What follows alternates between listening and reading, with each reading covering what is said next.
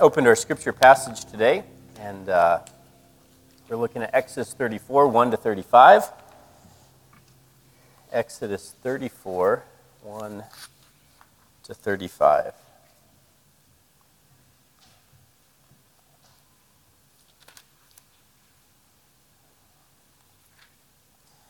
So beginning in verse 1, the Lord said to Moses, "Chisel out 2 stone tablets like the first ones, and I will write on them the words that were on the first tablets, which you broke. Be ready in the morning, and then come up on Mount Sinai. Present yourself to me there on top of the mountain. No one is to come with you or be seen anywhere on the mountain, not even the flocks and herds may graze in front of the mountain." So Moses chiseled out 2 stone tablets like the first ones and went up Mount Sinai early in the morning, as the Lord had commanded him. And he carried the 2 stone tablets in his hands. Then the Lord came down in the cloud and stood there with him and proclaimed his name, the Lord.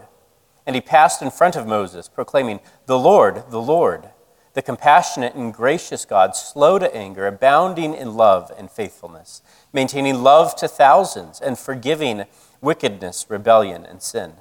Yet he does not leave the guilty unpunished. He punishes the children and their children for the sin of the parents, to the 3rd and 4th generation. Moses bowed down at once and worshipped. "Lord," he said, "if I have found favor in your eyes, then let the Lord go with us. Although this is a stiff-necked people, forgive our wickedness and our sin, and take us as your inheritance." Then the Lord said, "I am making a covenant with you. Before all your people I will do wonders never before done in any nation in all the world. The people you live among will see how awesome is the work that I, the Lord, will do for you. Obey what I command you today. I will drive out before you the Amorites, Canaanites, Hittites, Perizzites, Hivites, and Jebusites. Be careful not to make a treaty with those who live in the land where you are going, or they will be a snare among you. Break down their altars, smash their sacred stones, and cut down their Asherah poles. Do not worship any other god, for the Lord, whose name is a jealous God. Be careful not to make a treaty with those who live in the land, for when they prostitute themselves to their gods and sacrifice to them, they will invite you, and you will eat their sacrifices. And when you choose some of their daughters as wives for your sons, and those daughters prostitute themselves to their gods, they will lead your sons to do the same. Do not make any idols. Celebrate the festival of unleavened bread. For 7 days eat bread made without yeast, as I commanded you. Do this at the appropriate time in the month of Aviv, for in that month you came out of Egypt. The first offspring of every womb belongs to me, including all the firstborn males of your livestock, whether from herd or flock. Redeem the firstborn donkey with a lamb, but if you do not redeem it, break its neck. Redeem all your firstborn sons. No one is to appear before me empty-handed. 6 days you shall labor, but on the 7th day you shall rest. Even during the plowing season and harvest, you must rest. Celebrate the festival of weeks with the firstfruits of the wheat harvest and the festival of ingathering at the turn of the year. 3 times a year all your men are to appear before the sovereign Lord, the God of Israel. I will drive out nations before you and enlarge your territory, and no one will covet your land when you go up 3 times a year to appear before the Lord your God. Do not offer the blood of a sacrifice to me along with anything containing yeast, and do not let any of the sacrifice for the Passover festival remain until morning. Bring the best of the firstfruits of your soil to the house of the Lord your God. Do not cook a young goat in its mother's milk." Then the Lord said to Moses, "Write down these words, for in accordance with these words I have made a covenant with you and with Israel." Moses was there with the Lord 40 days and 40 nights, without eating bread or drinking water. And he wrote on the tablets the words of the covenant, the 10 Commandments. When Moses came down from Mount Sinai with the 2 tablets of the covenant law in his hands, he was not aware that his face was radiant, because he had spoken with the Lord. When Aaron and all the Israelites saw Moses, his face was radiant, and they were afraid to come near him. But Moses called to them. So Aaron and all the leaders of the community came back to him, and he spoke to them. Afterward, all the Israelites came near him, and he gave them all the commands the Lord had given him when on Mount Sinai. When Moses finished speaking to them, he put a veil over his face. But whenever he entered the Lord's presence to speak with them, he removed the veil until he came out. And when he came out and told the Israelites what had been commanded, they saw that his face was radiant. And then Moses put the veil back over his face until he went in to speak with the Lord. And this is God's word. Let's pray. Father, we ask that you would speak to us today. Lord, we look at these words, some of which are very foreign to us, very strange even, and maybe even hard to believe. And yet we trust this is just as much your word. And Father, we pray that you would take that word and apply it into our hearts. Lord, our hearts are an open book before you. You know the things we've struggled with this week. You know the doubts that we bring. You know the burdens we carry. You know our fears, our anxieties. And we pray, Lord, through the power of your word, would you speak to each of us to build us up and make us look more like Jesus. And we pray this in Christ's name. Amen. Well, we've almost lived here for 9 years now, and I'm thankful that I still haven't tired of the beauty of this valley. The sunsets over the Oquirrh Mountains are just as beautiful as when we first got here. When I drive in from our house to the church here, the size of Twin Peaks and Lone Peak are just as massive as when we first arrived. Probably one of my favorite things of living here in this valley is the beauty of the clouds that wrap the mountains after a storm. And you all have seen that, where the sun makes these clouds light up like a lantern, and then there's rays of sun that poke through them like spotlights on the ground. And then those bright clouds are contrasted with these dark, rocky crags that protrude up above the clouds. It's absolutely beautiful. And I love my drive to church on Sunday mornings, particularly in the winter, because I often, as I'm driving east on 102nd, get to watch the first rays of sun poke over the Wasatch Range. And then as I turn north on 48th West, I'm treated to the sun lighting up those orange Oquirrh Mountains with this brilliant blue background for the sky. And as I drive to worship, I'm greeted by creation that has already started worshiping. It doesn't matter if you're a Christian or a Buddhist or an atheist. When you see the beauty of creation, it leads you to worship. It leads to awe. And why is creation so beautiful? Why does it move our soul? Well, Psalm 19 tells us, the heavens proclaim the glory of God. The skies display his craftsmanship. That creation is beautiful because it is a reflection of God's beauty. Creation is like a polished mirror that as God shines down on this earth, creation reflects that glorious image or picture of God. And how does it do this? Well, it is simply through its obedience to God's command. When God spoke the words of creation, the sun obeyed and became the sun. The sun didn't stop one day and decide, I want to be a bird instead, but the sun is doing what God has called it to do, to be the sun. And when creation follows God's command, it becomes that polished mirror that is reflecting God's glory, and that glory gets blasted across our entire universe. And God's plan isn't just for creation to proclaim his glory, but it is for you, for me, for us, his people too, as well.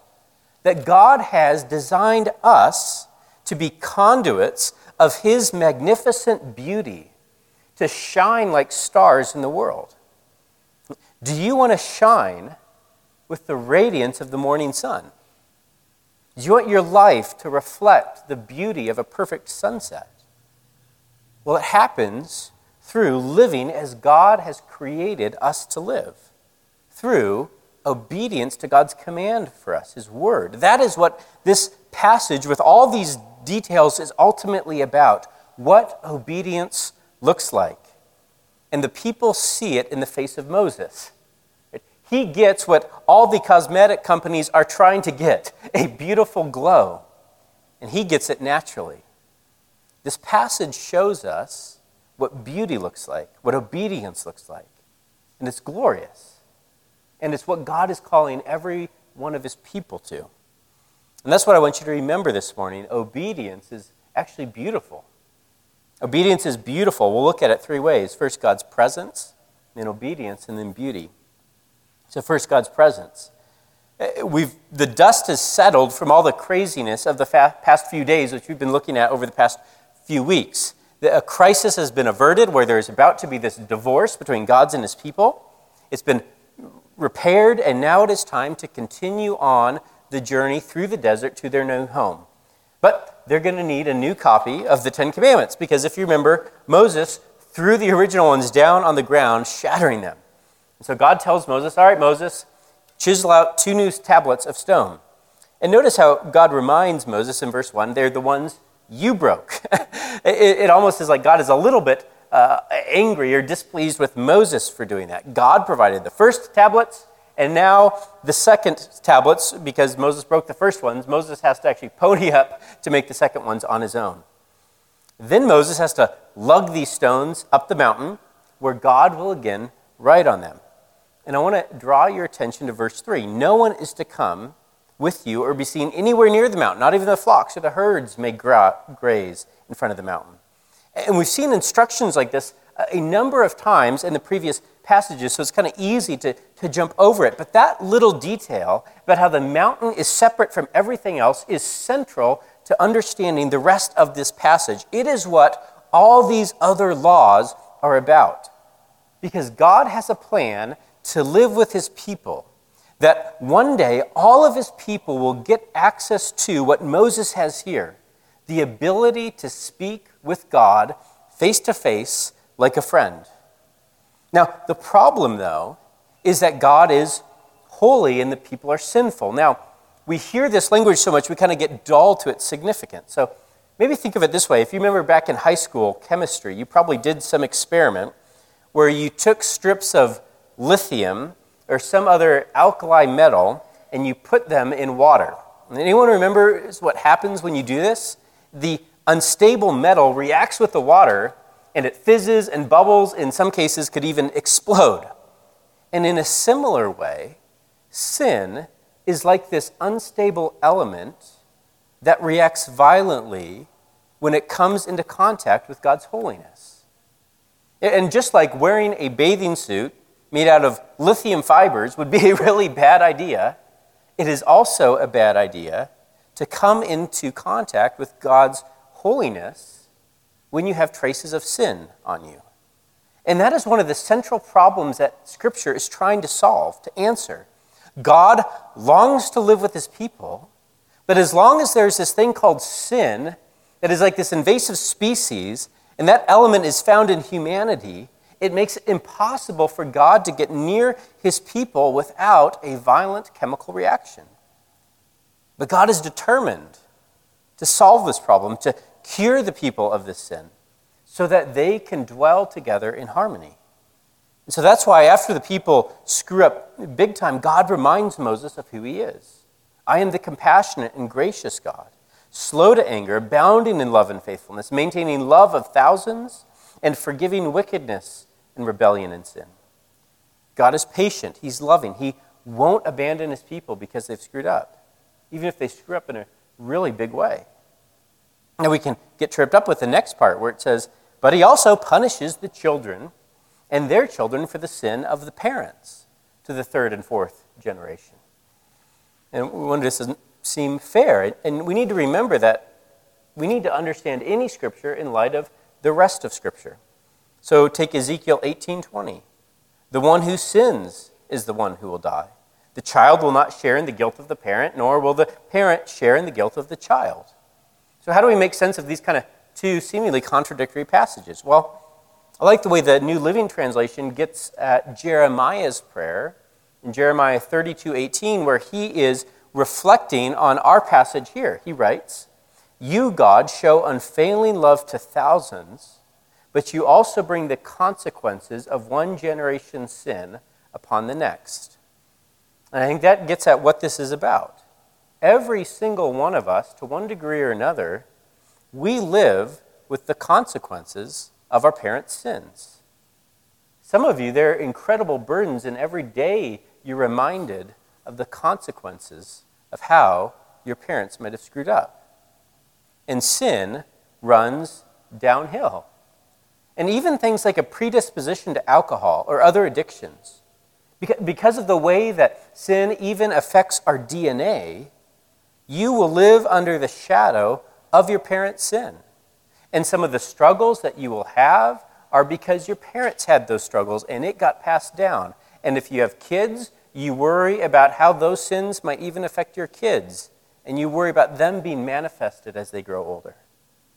And yet, notice how God's grace outlasts, is bigger than the sin. Sin might run downhill for a few generations, but God's love, he says, is for thousands. And the way we deal with the family history of sin that weighs down on your soul is to bring that sin to God and lay it at the cross and let him break that pattern. He's the only one who can do it. And because he can break that pattern of sin, it's why his plan is to create a new community where you don't have to always put yellow caution tape around the base of the mountain and say, don't get any closer, but where he can open the gates to his home and have all of his people come and live with him forever. And how does that happen? This brings us to our second point, obedience. God then gives his plan for creating that home where he can live. Verse 10, I am making a covenant with you. Verse 11, obey what I command you today. And then we get like the Cliff Notes version of all the laws that God gave back in Exodus 20 to 23. And see how this fits in. God here is giving his blueprints for this beautiful community, one that isn't controlled by sin, where God's home can be in the town square, where everyone can come and fellowship with him, instead of it having to be taped off on the outskirts of the camp. That is what all of these laws are about. Removing those elements that react with God's holiness. And that is why, if you notice all these laws, one of the things that is kind of strings them all together, it's this idea of being separate. That if the world is affected by sin, the only way to create a different and beautiful community is to create one that is actually kind of quarantined off from the rest of society, so that it won't keep getting reinfected by sin, that it can be then a showcase of what life looks like in harmony with God, where there isn't that virus running through it. Now, many people have gone to create communes or other such societies, that whether religious ones or not, that are about walling everybody off. We are going to create a utopia here. And usually it never ends well. It'll become, a Netflix documentary at some point. But that doesn't mean we should reject that idea of being separate. Maybe a helpful way to think about it is on the westernmost tip of Oahu in Hawaii is Kaina Point. And it's one of the few remaining undisturbed areas of natural beach on Hawaii. And about 10 years ago, they built this large fence from basically ocean tip to ocean tip, sectioning off that part of the island from all the feral cats and other invasive predators that run rampant through much of the rest of the island. And I took a backpacking trip out there back in 2007 before they built the fence, and it was pretty. But then in 2019, when Lisa and I went back for a trip to Hawaii, we hiked out to the point, and I was amazed by how much the ecosystem had flourished because they had added this fence that sectioned it off from the rest of the island. There are these beautiful white mounds and sand dunes that kind of go along that blue coastline. And now all of those sand dunes were enrobed in all kinds of local and native plants, Oahu river hemp and sandalwood and Hawaiian cotton and all these flowers and shrubs. But one of the biggest changes when we walked out there was an explosion of birds and other animals, like Laysan albatross that found safe nesting grounds on the point. It was just overflowing with life. And why? Because that fence that they built protected it from the invasive species and other predators that were throughout much of the rest of the island of Oahu. And see, that is what these laws are about. Creating a fence to allow humanity to flourish as God intended it to. That's why there's all these commands that seem very drastic to us. Break down the altars, smash the sacred stones, cut the Asherah poles. To leave even one of those things, it would be like leaving a few feral cats in Kaina Point after they built the fence. And it might look good for a little bit, but those cats will multiply, and soon it will be turned into a wasteland and destroy the beauty of that place. That is what all this is about. Just a few comments on specific commands. Verse 16, there's a prohibition about marrying foreign wives because they would lead the son's heart astray. Now, nowhere in the Bible is there any prohibition against marrying someone of a different ethnicity. This command is actually not at all about that. There's a whole book of the Bible about a foreign woman. The name comes from her, Ruth, and she is integral to Jesus' family line. This command is about marrying someone of a different faith. So if a foreigner were to come like Ruth and say, your God is my God, your people are my people, that's a good and beautiful thing, and that is not what this is getting at. This fence that God is constructing isn't about keeping certain types of people out, that you need to look a certain way or be of a certain ancestry to come in here. No, it is about keeping those who don't have that goal of living life in harmony with God out. Because if they don't have that goal, you cannot construct that beautiful community. And this applies just as much to us in some ways. If you marry somebody of a different faith, it will lead to all kinds of extra strain. It's why the Apostle Paul says that if you're a Christian, you need to marry another Christian. And we can think of it very logically, that to be a Christian means that you are united with Christ. You become one with Christ. But then to marry someone is to become one with that person. And when that person also loves Christ, it creates this wonderful harmony of growth and intimacy. But if you become one with someone who isn't one with God, now you're one with two people standing on opposite sides, and you're going to constantly feel pulled in different directions and feel like you can't do either one of these things well. Now, at the end of verse 26, we've got a command to not cook a goat in its mother's milk, which at first I just thought this command is about not being cruel, right? Like that just seems kind of cruel to do that to an animal. It's okay to kill for food, but at least do it humanely. But many commentators note that this was probably a common cultural practice of many of the people living around the Israelites. And it was a superstitious practice that they believed if you kill the goat and boil it in its mother's milk, it would increase the fertility of your livestock. And now this kind of random sounding command makes a lot of sense, right? You can't import the superstitions and spiritual practices of the other nations if you're building a community that's a picture of life in harmony with God. Or take note of the law in verse 21 about resting on the Sabbath, where it makes that note, even during the plowing and harvest seasons, you must rest.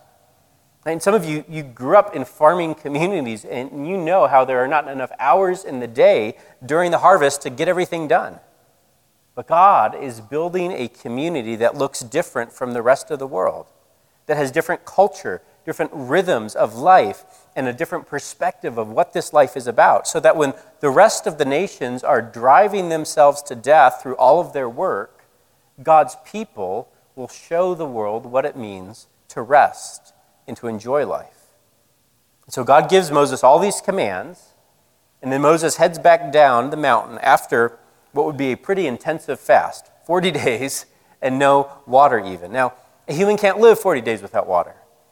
And I think the point of this is that God's presence is the water of life. Right? He is behind everything that sustains you. He is the one that you need more than anything else. It's why you want God at the center of your community, because He is a well of life. And this brings us then to the third point, beauty. Moses gets down the mountain, and even though he hasn't eaten for so long, my guess is he probably feels good. He's just had this refreshing spiritual retreat with God. He's been away from all the people and all the complaints. Things are good.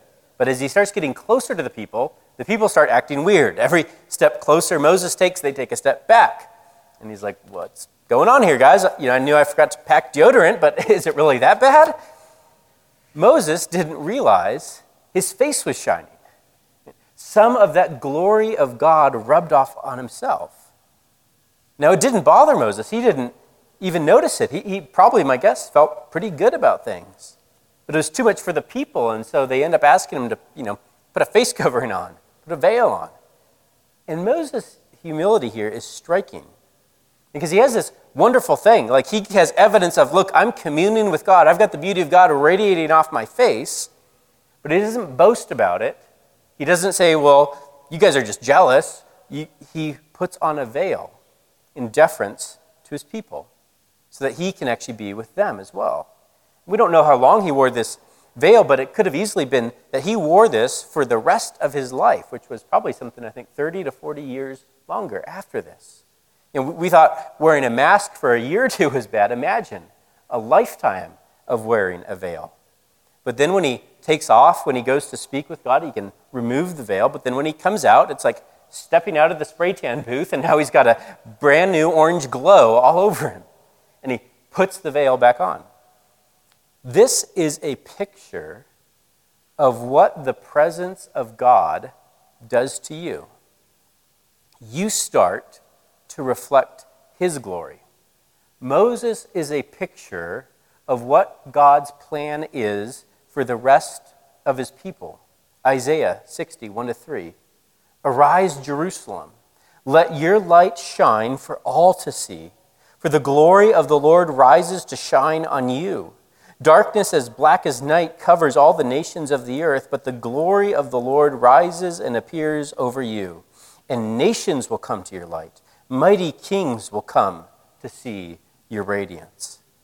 And we see here that this then idea of being separate, this fence that God is creating around his community, it's not ultimately just to keep everybody else out.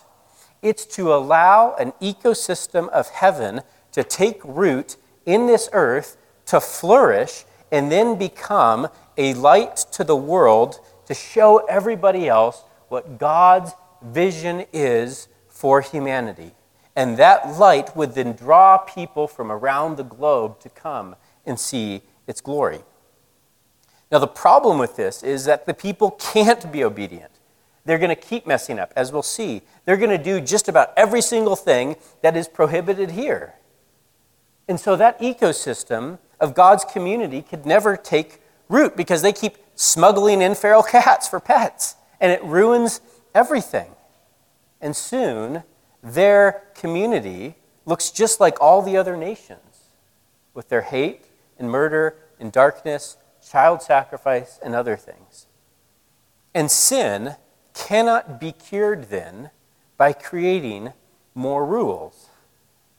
The ecosystem of heaven can't take root in your heart by you just vowing to try harder next time. The beauty of God's obedience cannot be yours by beating yourself up for your failures and promising, well, I'll never do that again. And why is that? Because offense isn't enough when the problem of sin starts in our hearts. You can build the tallest, best fence, and sin will still infect that community because its root is in every single one of us. There is no people that we can point to and say, all the sin is in them, we're fine. And that is why the only solution to God's desire to live with his people is to bring in a new human. That is Jesus. And if we jump to Luke 2, verse 30-32, baby Jesus is brought to the temple to be dedicated by this old prophet, to be dedicated at the temple, and this old prophet named Simeon sees Jesus and he proclaims, listen to his words, he is a light to reveal God to the nations. He is the glory of your people Israel. That Jesus would be the person that God's people never could be because they kept messing up. A picture of what life looks like in harmony with God. And thus, Jesus would build that beautiful community out of his life. And he would do it by, from birth to death, living a life of perfect, perpetual obedience to God. And then, at the end of that, through his loving grace, pick up helpless sinners, wrap them in his arms, and say, my perfection is now yours. My righteousness is my gift to you. My words are a salve to heal your broken heart, and my life is an ointment to cure that sin that runs oh so deep. That is what it means to be a Christian. It doesn't mean to think you're better than everybody else. It doesn't mean to think you're the one that's fixed sin in your life and look down on everyone else around you. To be a Christian is to realize that sin runs so much deeper in my heart than I even know right now. But I've discovered a God who loves me even though he sees my sin more clearly than I do. And I need Jesus. And do you know what that means for us today as Christians? The Apostle Paul makes this really interesting application of this passage in 2 Corinthians 3, starting in verse 7. He says, "The old way with laws etched in stone led to death, though it began with such a glory that the people of Israel could not bear to look at Moses' face. For his face shone with the glory of God, even though the brightness was already fading away." So he's making this point that when Moses went into God's presence, it was like that glory started to recharge, but as soon as he left the tent or got down from Sinai, he could watch the battery draining on that glow. And Paul continues, "Shouldn't, though, we expect far greater glory under the new way," meaning living on this side of Jesus, "now that the Holy Spirit is giving us life? If the old way, which brings condemnation, was glorious, how much glorious is the new way, which makes us right with God? In fact, the first glory was not glorious at all compared with the overwhelming glory of the new way. So if the old way, which has been replaced, was glorious, how much more glorious is the new, which remains forever?" Now, there's a lot of words in there. So let me just break it down this way. Christians who are living on this side of the cross have access to a glory that is greater than what was shining off Moses' face, where he constantly had to go back into the tent to plug the charger in and recharge. But the cord wasn't long enough, 3-foot cord, couldn't take it and still be charging outside the tent. But the Holy Spirit is like wireless glory charging that shines a greater glory. That the glory of Jesus is not a tent you have to keep walking into, but a presence that actually lives inside you and radiates out through your life. And you see, the rest of our Christian life then is that perfection of Jesus, that glory of God that is within us, is you, though often stumbling, are learning to walk in harmony with that obedience. And when you hit the right note, it is like that glory of God breaks through your heart and shines out into the world to proclaim his beauty.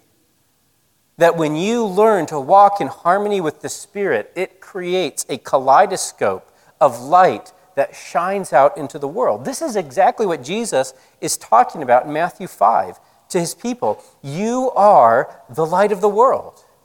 A city like a city on a hill that cannot be hidden. Let your good deeds shine out for all to see, so that everyone will praise your heavenly Father. It's a beautiful obedience.